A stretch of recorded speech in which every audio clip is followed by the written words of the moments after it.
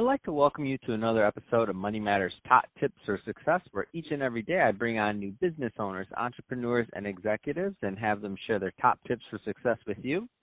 My name is Adam Torres. You can follow me on Instagram at AskAdamTorres. Keep up with my book releases, book tour schedule, signings, all that other good stuff. Always love to connect with you there. And as always, if you'd like to apply to become a co-author of one of my upcoming books, just head on over to the website, moneymatterstoptips.com, and click on Become an Author to apply. All right, so today I have Chris Deerdorf on the line, and he is the CEO over at Magic Flight Studios. Chris, welcome to the show. Great to be here, Adam.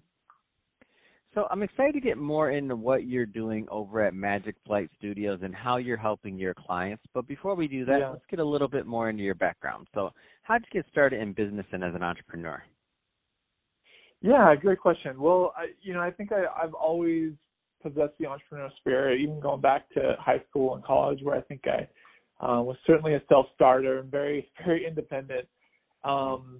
But I think like a lot of people coming out of college, wasn't entirely clear what I wanted to do. And so came out of college and was fortunate to land a job with GE here in Boulder, Colorado. It was kind of the inside sales job. And I would say that kind of unintentionally spawned kind of a long and windy career in the corporate world where ultimately I got a lot of great experience, learned a ton,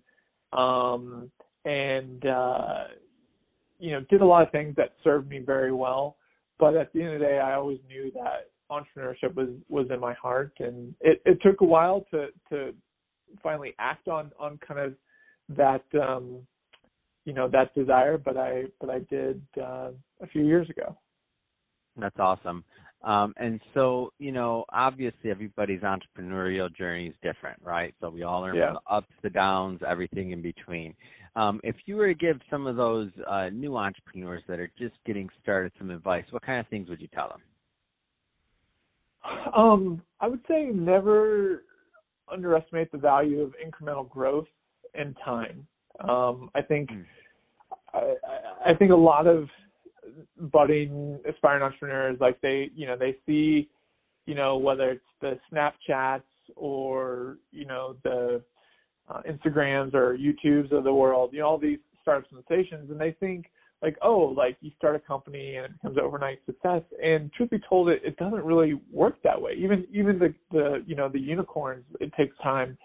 And so I think the best thing I can recommend is really, start small and be nimble and focus, and then look to incrementally grow from there, and kind of almost think of it like, almost like kind of I can't think of the exact term, but almost like an expanding circle, right? Where you start off very, very small, and then slowly you're kind of increasing like your sphere, to where like what you're doing is getting bigger and bigger and better and making more of an impact. And so, I'd say that, and just, I think, it's in terms of time, it kind of goes back to, I think it was maybe Tony Robbins or someone who had a quote where people, overestimate what they can accomplish, in a year, but underestimate what they can accomplish in 3 years or 5 years. And so, being an entrepreneur now, going into I guess I've been doing this 4.5 years. It's pretty incredible looking back in terms of all that's happened over those 4.5 years.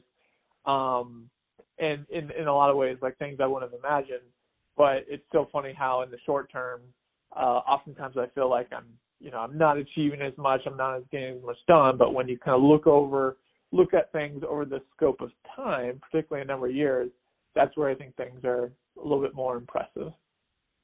That's awesome, and I love that example of talking about being a sphere and that you're growing in influence and size, and really and things are really starting to take off for you. So I love that example.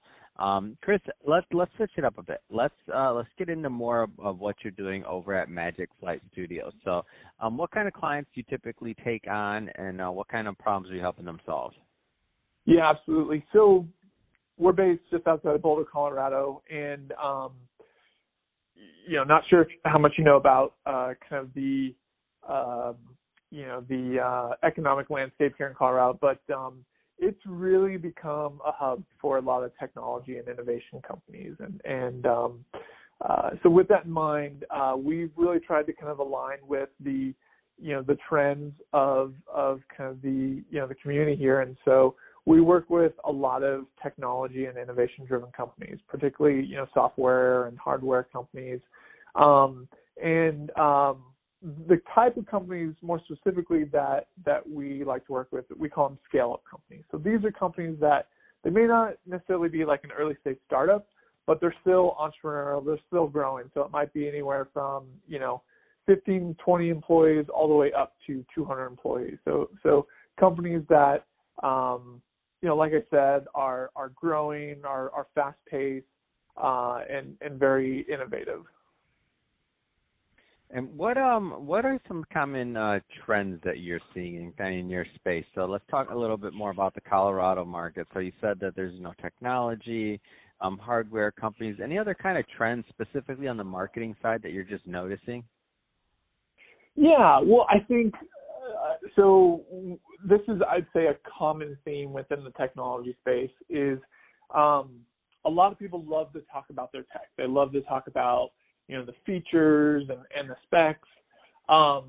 But at the end of the day, what customers really care about is how you're going to solve their problems, right? How is your platform, how is your application, your tool going to make their lives better? And so a thing that we commonly have to remind companies and actually do a lot of work with them on is just how to create really compelling value propositions. And how to kind of tell that value proposition through story and content over time, and just like realizing that like your customers aren't gonna like get it right away, or they might get it right away, but they're gonna have to be reminded constantly because for one, they don't work in your business, right? They don't know it like you do, and so I think that's a common challenge and opportunity for technology companies is to kind of stop falling in love so much with your products when it comes to marketing and selling them, and rather think more in the context of how your solution solves your customers' problems. Yeah, I think that's a really common theme, to stop falling in love with your product and think about more along the lines of what product or what problems of your clients that your product is solving. Now, I think that's definitely great advice there. So what kind of size clients do you like working with? So meaning, do you work with small business owners listening, or is it only larger companies, or what's your kind of sweet spot? Yeah, well, so, right now we're working with, I'd say, smaller emerging companies that are between, 25 to 50 employees. So, these are growing technology companies in the area, and, very, like I said, very kind of entrepreneurial and innovative, but, really trying to kind of go to that next level, both in terms of, growth and scale, and, are wanting to invest in marketing to achieve kind of that next step. That's awesome. So, Chris, if somebody's listening to this and they want more information on Magic Flight Studios or to connect with you, what's the best route for them to reach out?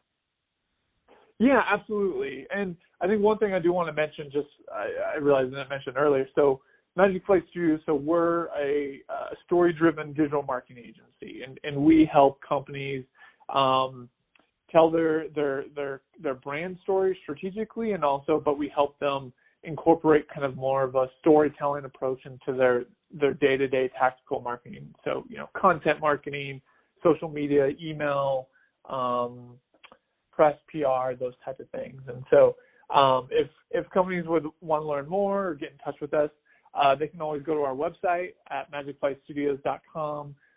They can also check us out on LinkedIn, just searching Magic Flight Studios, or Facebook. And then we're also on Twitter at, I think our handle is at Magic F Studios.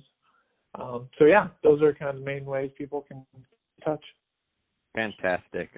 Well, hey, Chris, I really appreciate you coming on the show today and sharing more about your background and all the great work you're doing over at Magic Flight Studios. And to the audience, as always, I hope you got a lot of value out of this. If you did, don't forget to subscribe to the podcast, leave me a review, do all those great things we do to support our podcasters. I really do appreciate it. And thanks again for coming on the show, Chris.